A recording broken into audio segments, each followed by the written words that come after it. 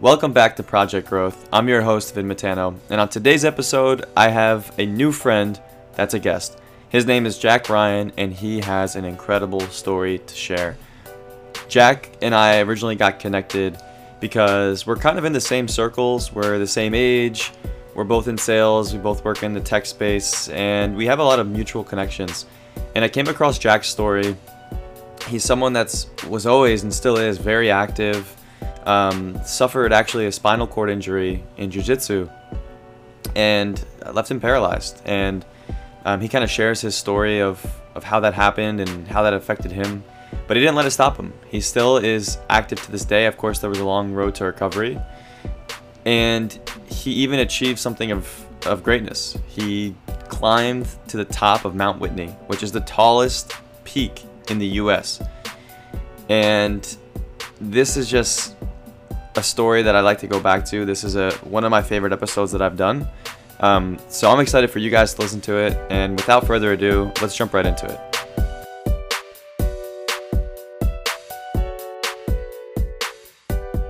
So Jack, man, I got a chance to look at like all of your content online, and you seem like someone who lives a very interesting life, like from the climbing to like the van life, working in the tech space, which we're gonna get into all that stuff. But like, tell me about who Jack was like growing up. Like, who were you as a kid? And one, stoked we could connect, Vin. And I'm glad, I think I mentioned to you on our last chat, it's cool to have like these young mid-20 somethings, like just crushing it in tech, and then everyone just gets connected. So stoked to be here, one. But yeah, who was Jack before all the work, before the accident and stuff? Grew up in SoCal in San Diego. I like to joke that I was a spoiled brat on the Southern California coastline. I grew up surfing all over the Western United States. Grew up surfing in Hawaii, grew up surfing in Mexico. I also was heavily into like spearfishing and free diving. What else, man? How'd you get into all that stuff? Was like your parents into it or siblings? No, it was just organic. We like the spearfishing came about. We grew up going to Catalina Island off the coast of LA every summer with a family friend who would sail us there on a boat. And we just were like, we want to know how to dive deeper, but without like scuba tanks, because scuba diving is lame, or so we thought. And that's how we got into free diving, because we all couldn't dive past 20 feet. And then I learned how to dive to like 80 to 100, and it was like life changing. But yeah, I grew up also backpacking, playing paintball, hunting, like everything, all the cool things that you see on Instagram now that everyone's like, oh yeah, like this is what I do. Is like, I was very privileged and fortunate enough to do growing up. And it was just all organic. And our parents were just like, as long as you don't die, like, and you can pay for it, like go do it. Right. They were supportive, yeah. But they definitely, like, we had to buy our own gear and all that sort of thing. I feel like I'm at that now. Like I did not grow up with like any of that, like in terms of like the outdoorsy stuff. And now as I'm older, like I'm trying to get way more into it. I'm like definitely way far behind, but I'm trying to get more into it, get outside more, working from home and stuff. So it is funny. It's kind of trending the past few years. Yeah. Yeah. And it's like, it's not a competition as to your point of like getting there. And like, now you're just exploring it. But it's everything that is kind of seen as extreme, like some of the things I mentioned. Like I was really into big wave surfing, like 10, 12, 14-foot waves, like that sort of thing. Like Jesus, that was normal. Like that is normal for me. Like you just know how it is. Like one person's performance at work is normal to them, but to somebody else, that's like an extreme, right? So to me, the way I grew up is extreme mm-hmm. To a lot of people, but it's just normalized to me. So what do you like about that stuff? Like for me, it's like that's terrifying to surf like a big wave. Like for me, like what do you like about it? I like, as like prior to my accident, I was really into like fight sports and jiu-jitsu, and obviously surfing and all that. I think for me it was I like pushing the envelope, like physically and mentally, and I've always been that way. And there's something, we have the different types of fun, right? Like type 1, type 2, type 3. Are you familiar with that? Yeah, talk to me about that. Yeah. So type one fun is like when you're in the moment, you're like, wow, this is enjoyable. Like I'm having a great time. Right. Type two fun is this isn't enjoyable right now, but then you finish it and you're like, wow, that was great. Like that was like terrifying and great. And then like type three fun is uh you do it and you're like, I don't really want to do that again. Like that sucked. And then you look down on it like 3-4 years later and like, wow, that was actually pretty fun. So I grew up in a crew and a friend group where type two fun was the norm, where being scared was okay. Being in deep water was seen as good. So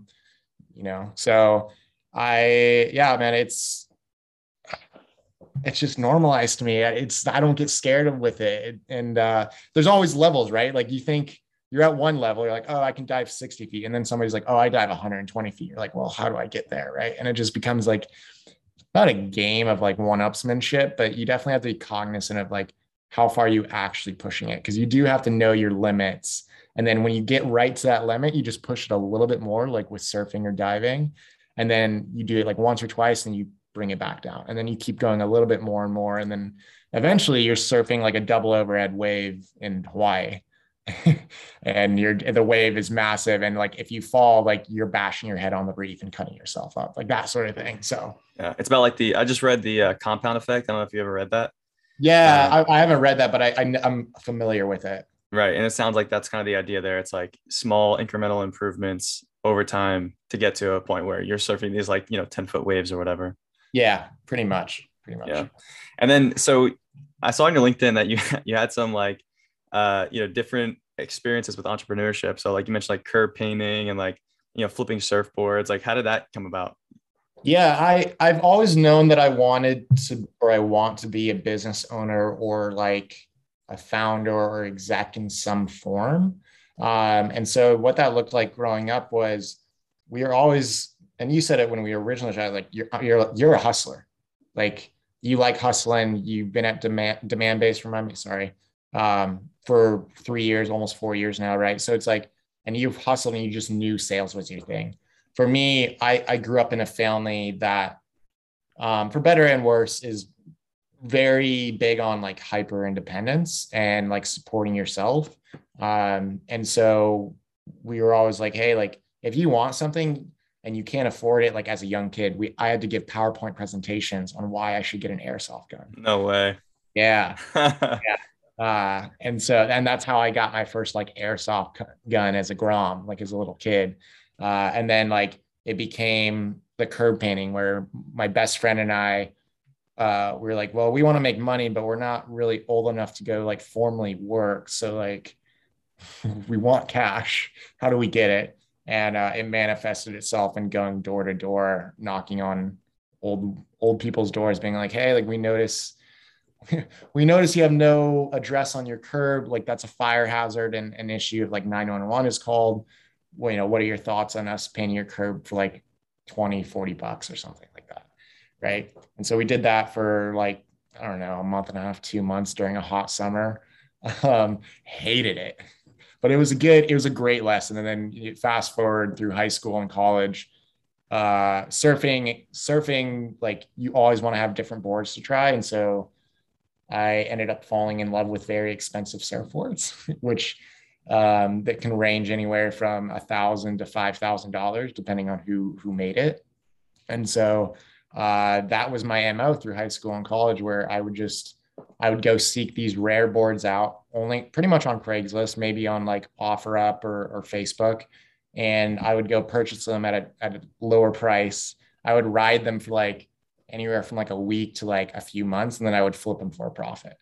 And that was like that paid my bar tabs, as I like to joke, through college. So Wow.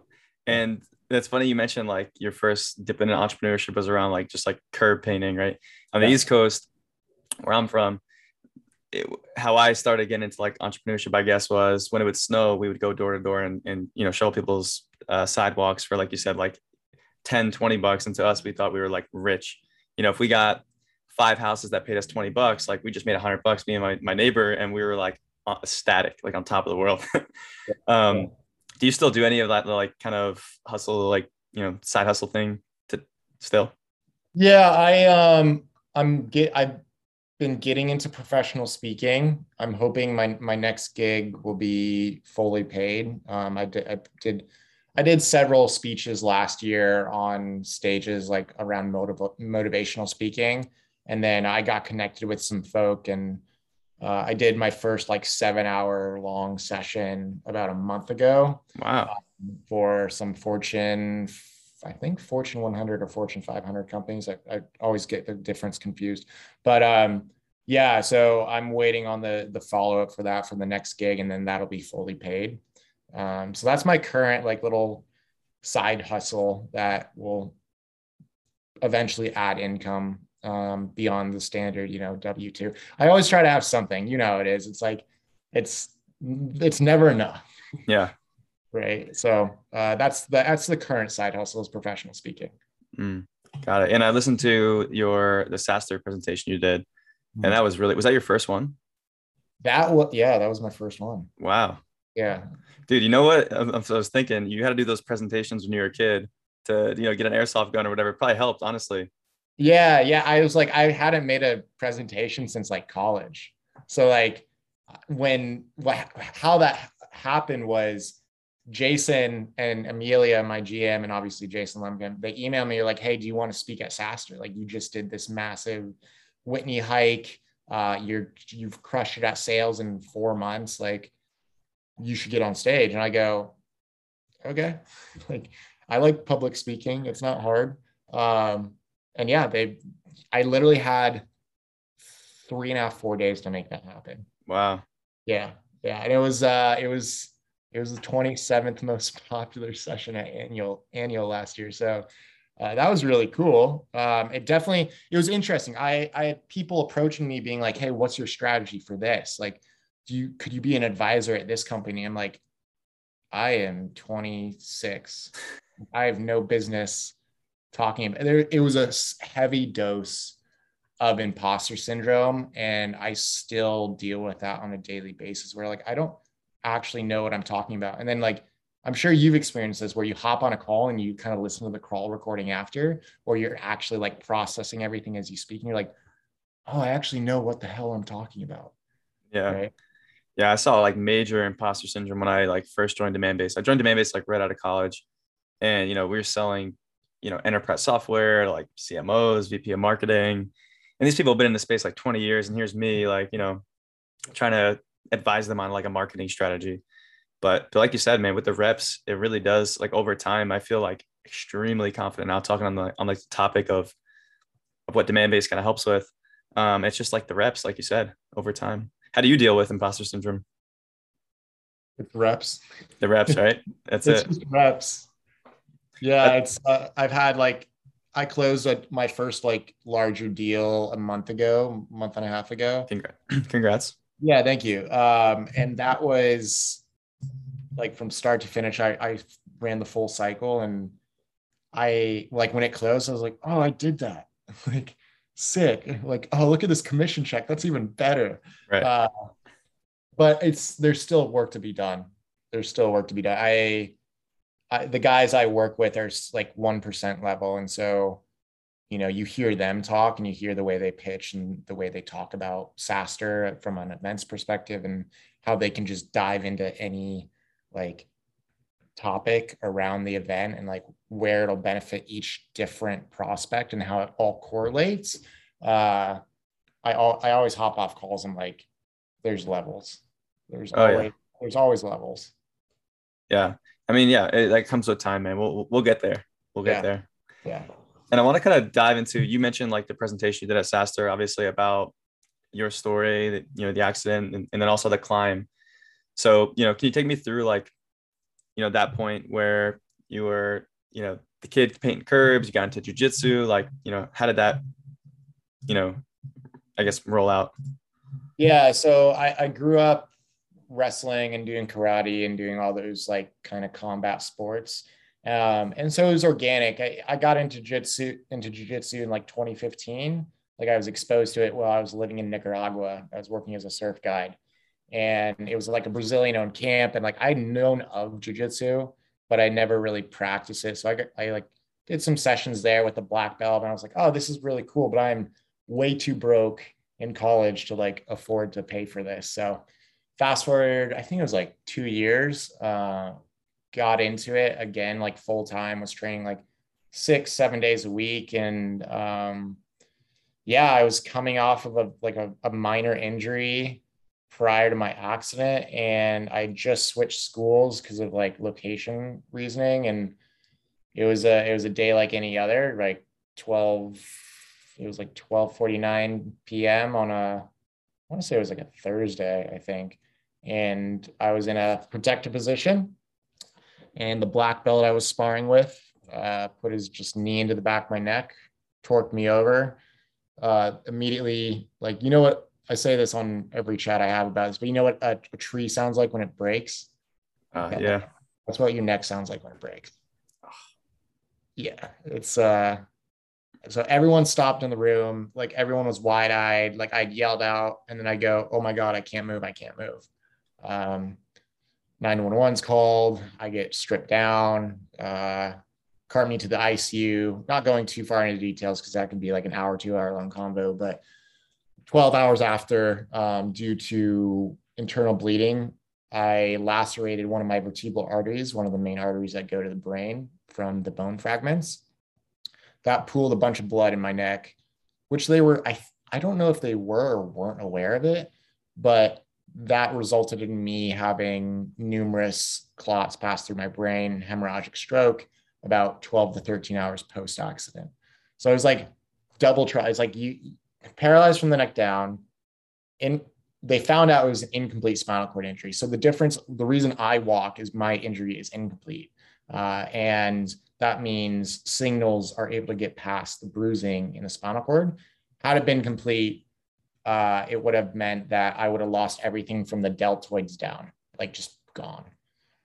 So yeah, hemorrhagic stroke, and then it was intubated, was on a trach. You obviously can see the scar, ventilator, forced oxygen. All I had were my eyes for about a weekish, give or take. So we had like an alphabet board, and because I couldn't talk, I had no voice either, because when they intubate you, they take your voice away. Right? And all you can do is just, and then there's tubes coming out of your throat and mouth and oxygen and all that stuff. So, yeah, I would use my eyes to point at letters on the alphabet board while I was in the ICU. And eventually things just snowballed, and not go too deep into the recovery part, but was able to barely walk out of the hospital about 4.5 months later. What was like going through your head like in the first few weeks? Like that must have been like, I can't even imagine, like super scary. I had to be the rock for everyone.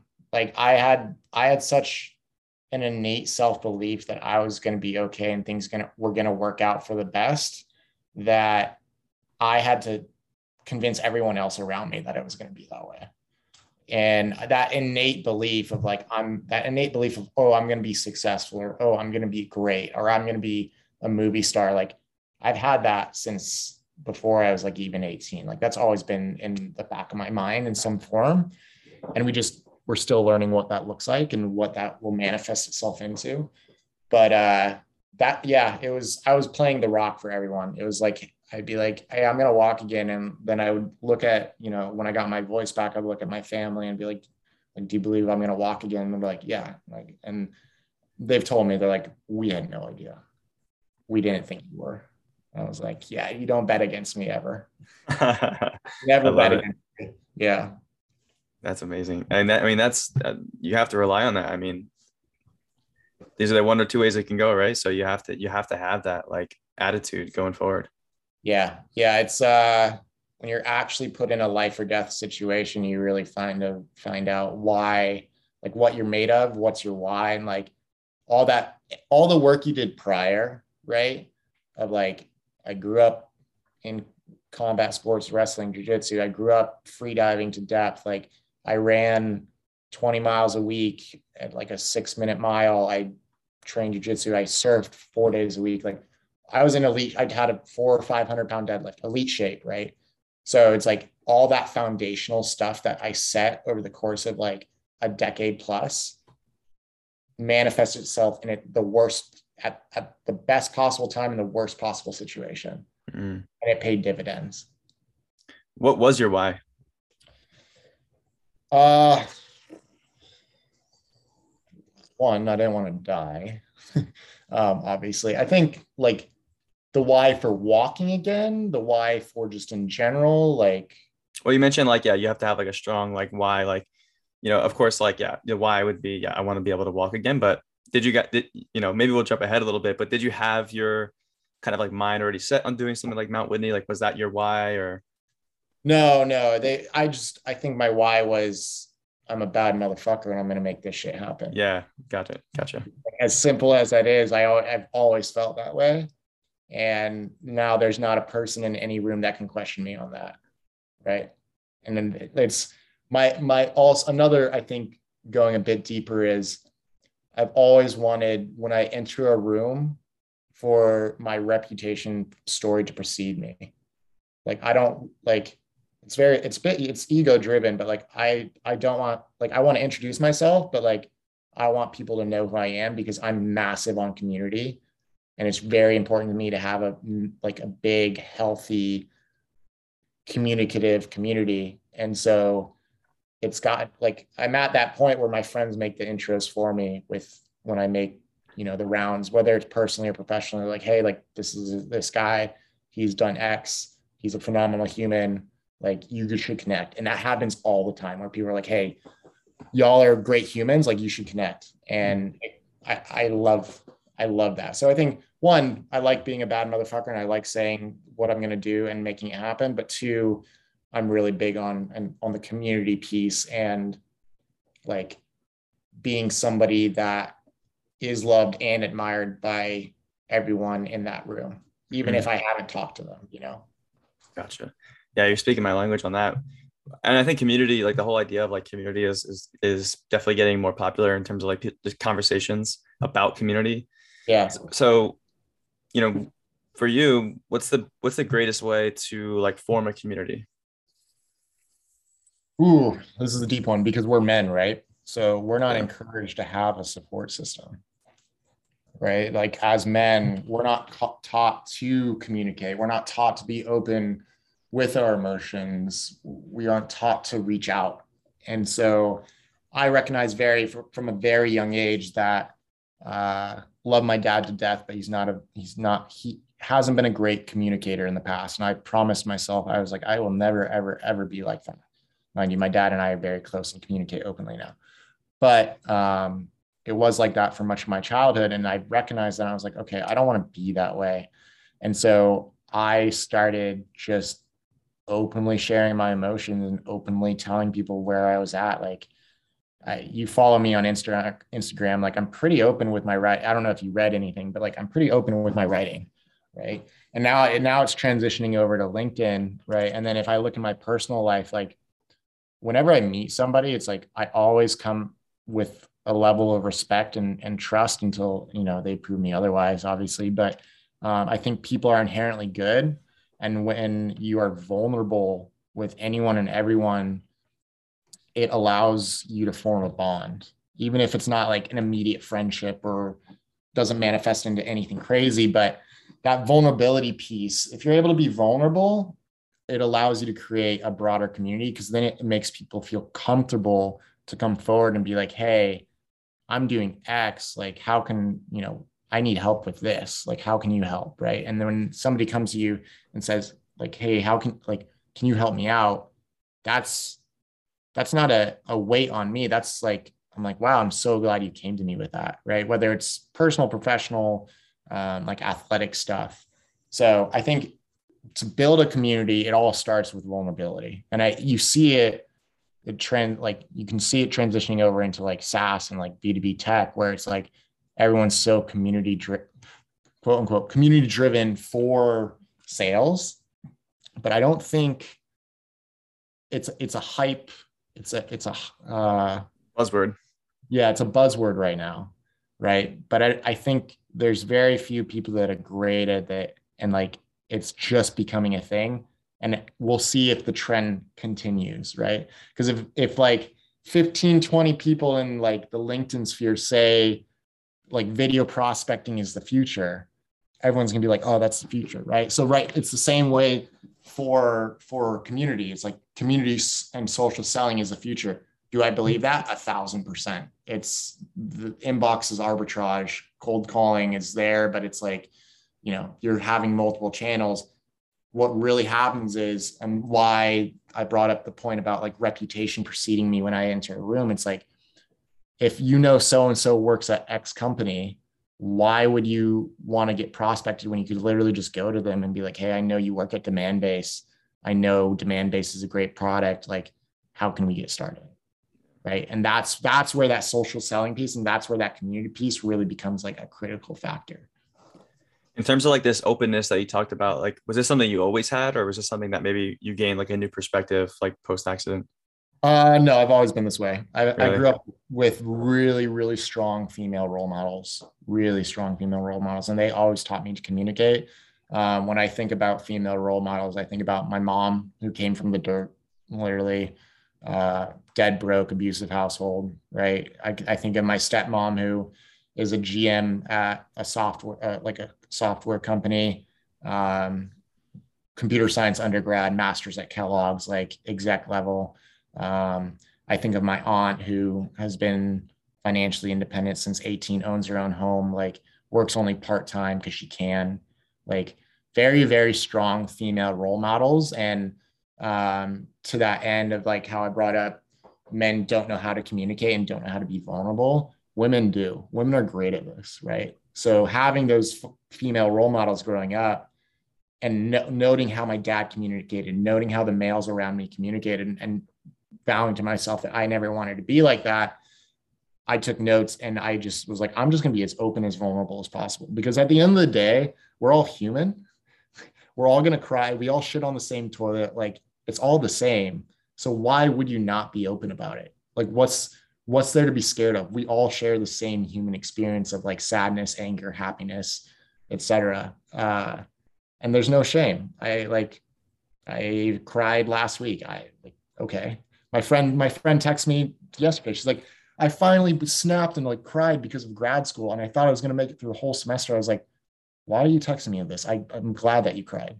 It's like, you're fine. It's Right. good. You know? Yeah, I can relate to you as well. I mean, my family is like mostly women. Yeah. So I kind of grew up in the same instance. Like, lived with my mom. I have two sisters. My mom is one of four, all girls. They're Mhm. like, they're all divorced, so it's just all women. They have daughters. I have like one guy cousin. So like Thanksgiving I always make the joke, like Thanksgiving in my house, there's no football on ever. It's just like, Yeah.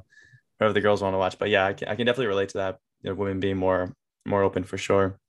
Yeah. To kind of like take a step back, you mentioned, so we kind of left off of like you going through the recovery. How long did that, like, I don't want to say how long, because you probably, what was that process like in terms of the recovery from, the accident to, being able to go out and walk?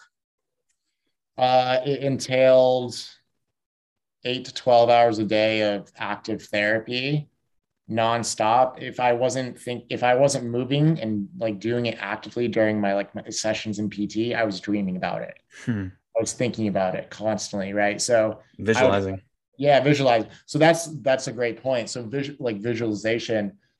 When I got to inpatient rehab and I told my team, I was like, hey, like I'm gonna walk out of here in 3 months. They look at me, they go, hey, like we hope you do, but like we have to prepare you for reality. And then I go, hey, you don't know who the fuck I am.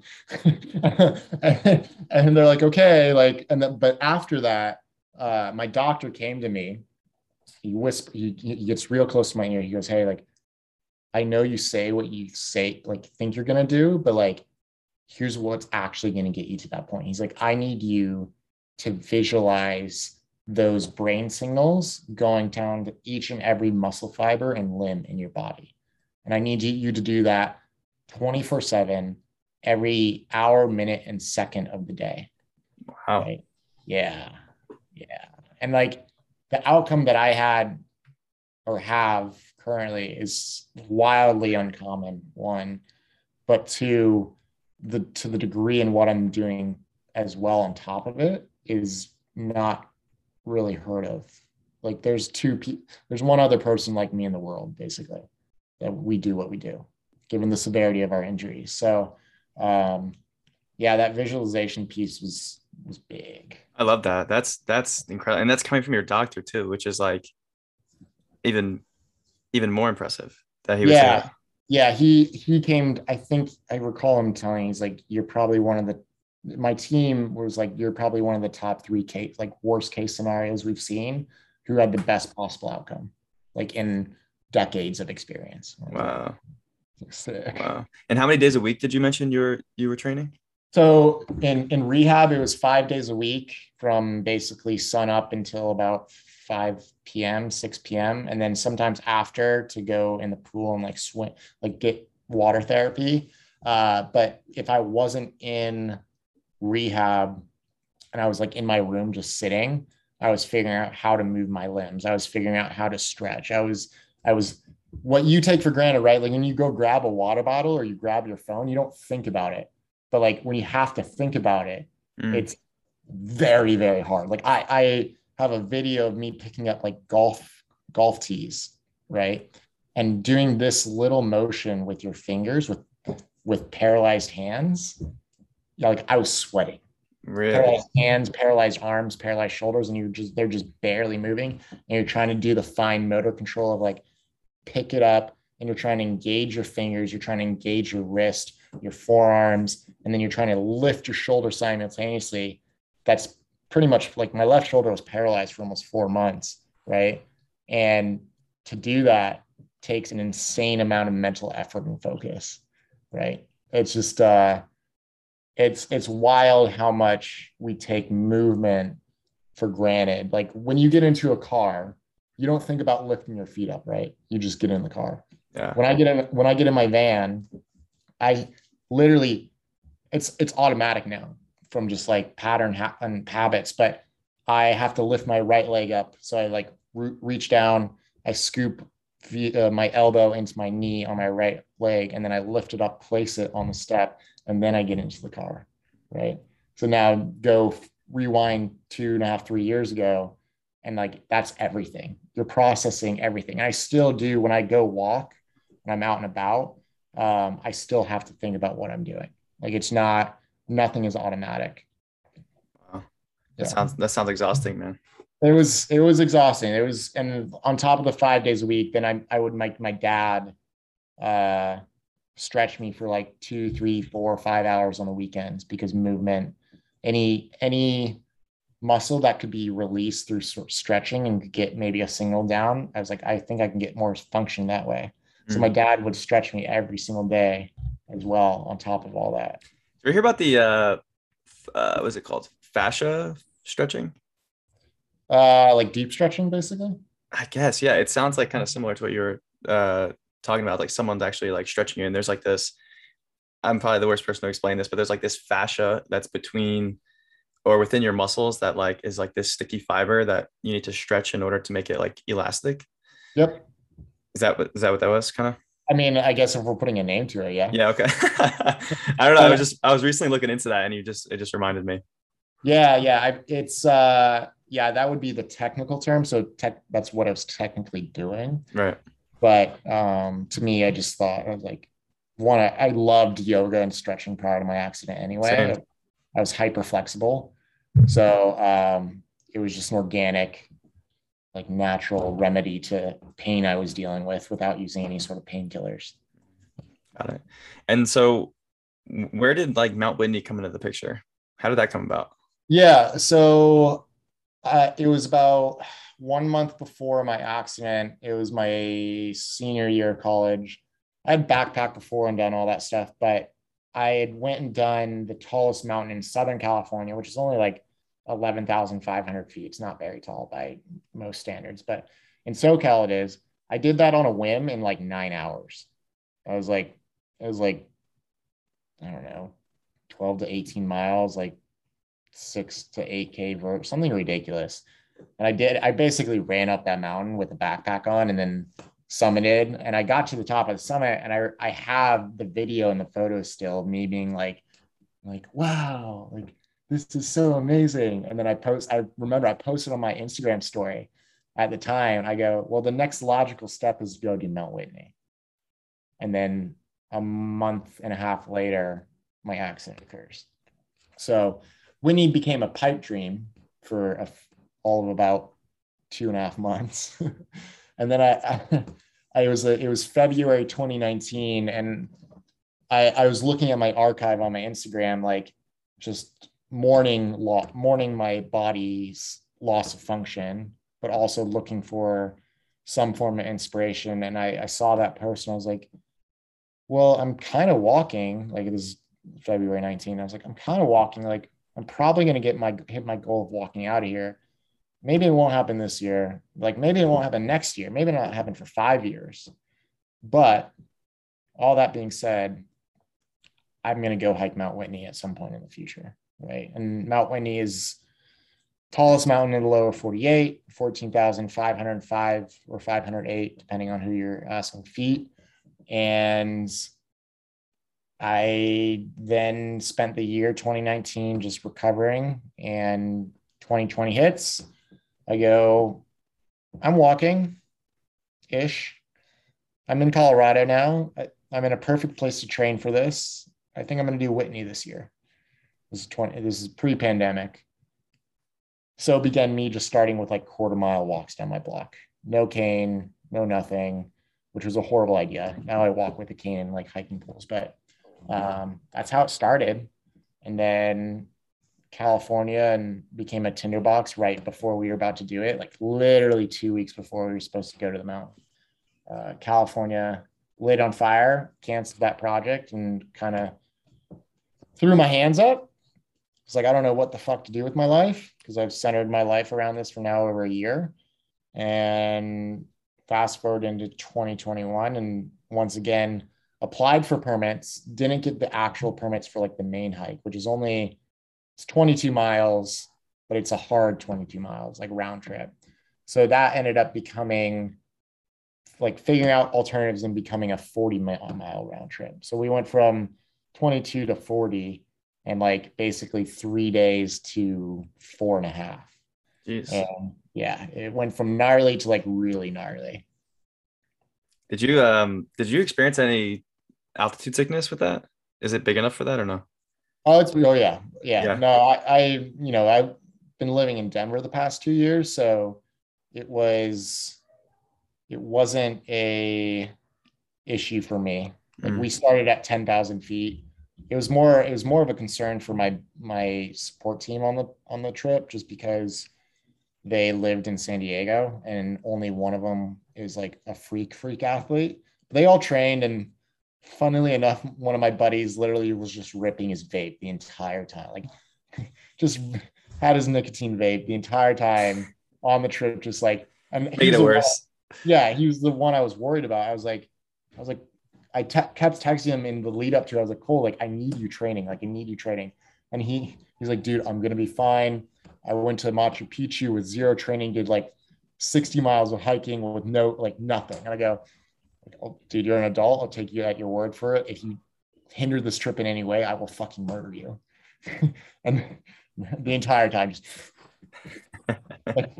yeah, and it was funny. We got off the mountain. I'd been sober for months and like hadn't done anything. And like the first thing, I hit the bottom, like recouped myself after like crying and like drinking a bunch of water. And I see him with his fucking vape, and I go, "Can I hit that?" And he's like, "Of course."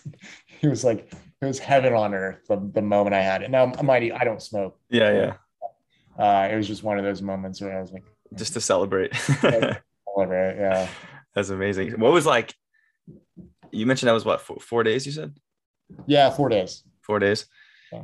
And I saw something online. You were like bleeding or something. Yeah, man, bled a lot on that trip. But is that just from the altitude? No, that's from falls. Oh shit. Yeah. So Wow. a lot of I have a saying. It's like, if you're not bleeding, you're not trying. And that holds itself true for when I go hiking. That holds itself true when I go climbing. Just with the way I move, the lack of function, sometimes I do fall. It just is what it is, and I do bleed a lot. Especially my knees. I've cut like I've cut up a lot of my body, all my arms, all my hands, all my legs. Yeah, a lot of blood. Blood doesn't bother me though. I was like, it's just a scratch. We're fine. Right. I just recently watched 14 Peaks. I'm sure you've seen it already. Yeah, Yeah. insane. Okay. And again, me not being a climber or a hiker or anything like that, I thought it was like fucking awesome. Yeah. And it kind of like I kind of want to get into it now. I'm like this. He made it look. I know like what he did was insane, but I kind of Yeah. want to like start slowly and try to do some mountains. Like, well, what's your advice for someone like me to try to like slowly get into this? Living in New York, Yeah, I go mean, yeah, I guess so. go on the Appalachian Trail. Appalachian. Yeah. So there's like the Pacific Crest Trail on the West Coast. These are like world famous, Yeah. right? They span the length of each coastline. And then there's like two major trails in the central United States. So the PCT is like 2,500 miles. And I think the Appalachian Trail is like 18 to 2,000 miles, something like that. And if hiking is going to be your future MO and like doing like mountains and stuff, the AT is what it's called. Um, that's where I would start. I don't know if it's gonna be my MO, but I do like to your point way earlier in the conversation, like I do like pushing the envelope. Yeah. So for me, that's something completely out of my comfort zone. It's something I want to try. I love trying new things as well. Yeah. Um, Well, here's an idea for you. Do you like running? yeah, I ran the marathon last year. Right. That's right. Okay. Go do an ultra marathon. Ultra, what is that? That's Like what? anything longer than a marathon. Yeah, So that's like, not. yeah, it's all my friends are like ultra athletes. Yeah. They're all like, my buddy just outran a Tesla. Don't, not to that degree.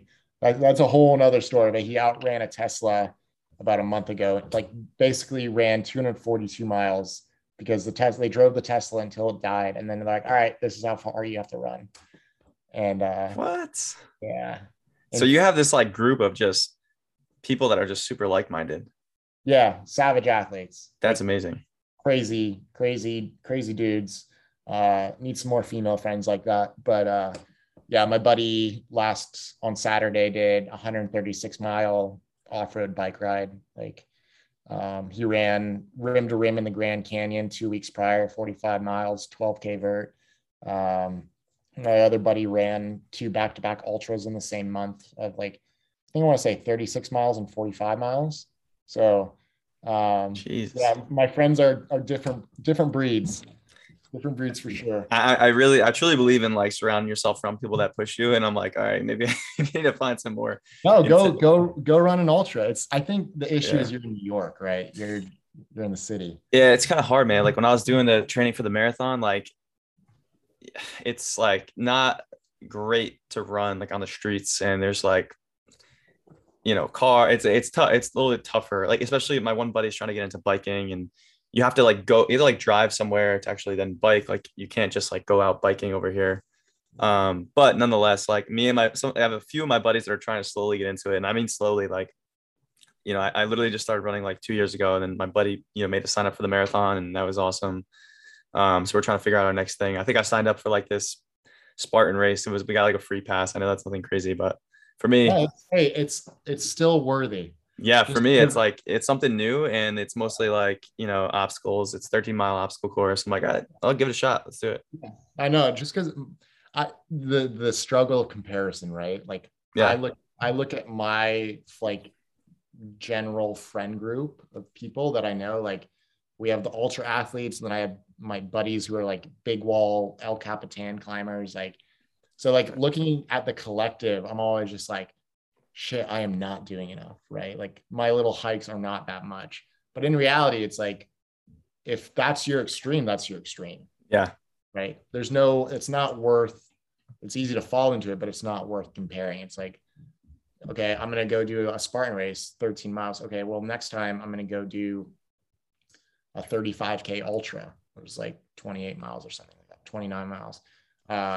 It's that compound effect to that point that you brought up earlier. It's like you start small, you did a marathon. I'm like, oh, like that marathon was gnarly. It was a lot, but it wasn't like horrible, like type 2 fun. And then you're like, well, why couldn't I do 35 miles next time? right? And then you build a program around that. And the next Yeah. thing you know, you're running 100-mile races. That's one thing it taught me too. Like just the training alone taught me that like, starting from zero, you can easily get to a number if you train for it, which is obviously what I was doing. Right. I saw something. I saw like there was like a film crew when you did Mount Whitney. Yeah, we have a whole film around it. Yeah. Are you guys like shopping that?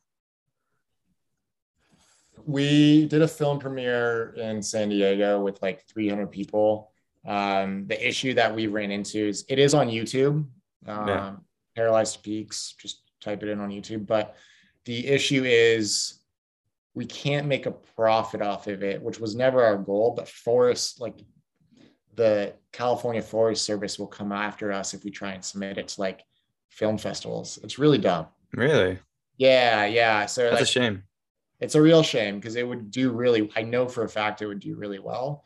And so we're like, it's been out for, I don't know, 6 months, 7 months now. And I DM'd my buddy the other day. I was like, hey, like we should submit it to this film festival in like Northern California. He's like, if we get a cease and desist letter, we can get like sued. I'm like, I don't think Forest Service is gonna know, but like, I don't know. That's wild. Yeah, it's real. It's because we didn't get commercial permits, but we abided by all the rules. It was a personal. It was this whole. It was a really big deal for a You, bit. you can't get those afterwards after the fact. No, well, it was. This is a bit of a rabbit hole. I don't want to go too far down it, but it's like because there may or may not have been sponsors involved. Like somebody was making a profit out of it, but like really no one did. Yeah, yeah.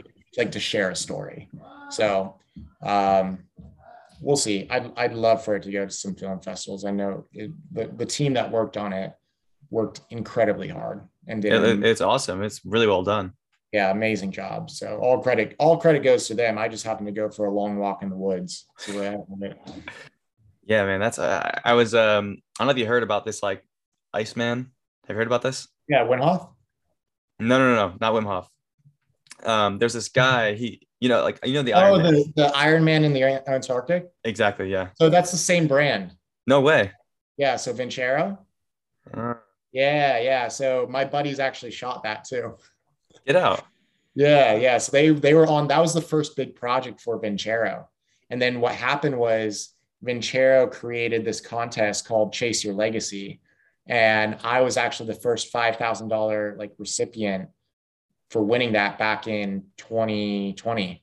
Right. And it was only because like, I didn't win because of like nepotism or anything. It was literally my buddy who was on the prior project and was involved in Vincero. I was like, hey, like, you have a crazy story. I know you want to go do Whitney. Like, you should go do a video submission and like see if you win. And then ended up blowing everyone out of the water. And that's how that's how the whole film came to be. Was that proven hero? So the Iceman challenge.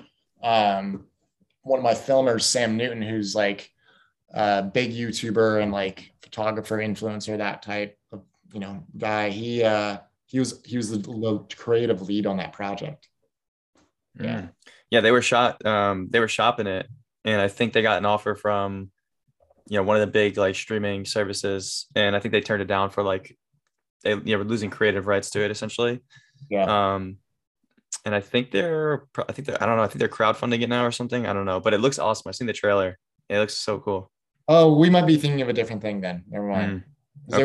There was somebody who did an Iron Man. That was Vincero's first. Yeah, it's probably a mix up because Iceman, there was another film from Vincero that is focused around an Iron Man down in the Antarctic and like swimming in ice, like that's gnarly.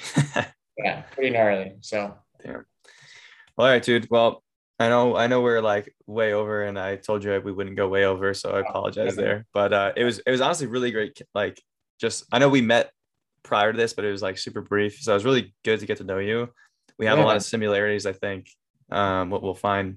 But anything you want to plug or before we hop off?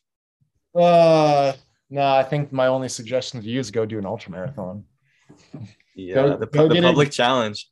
Yeah, no, I mean, like really, you said it yourself. You're like, it's hard to get into certain things, being in the city. don't think it's as hard as you make it out to be. I think it's a matter of that community piece, finding that community and integrating yourself into that community, Yeah. right? Like I didn't just fall into like this ultra athlete community. Like it was a connection that was made through my creative director who was on my project like over a year ago. And then I fell into like the Leadville race series and I was shooting photography for that thing. Right. So, and like doing support camps or what is it called? Crewing for runners there. So it was very organic, but I would suggest to you one, if you find it in yourself to go look into ultra marathons, because I think they are the best type of humans and the best community to be a part of. And then two, making an effort to go integrate yourself into that community or maybe the Appalachian Trail, like hiking community in some form. Mm. I think it'd be a really transformational growth piece for you, especially being so deep in the city. So Yeah. food for Dude. thought. Yeah, no, I appreciate that. I'll keep you updated on my like my action sport adventures and see Yeah. how they go. Yeah. All right, man. Thank you.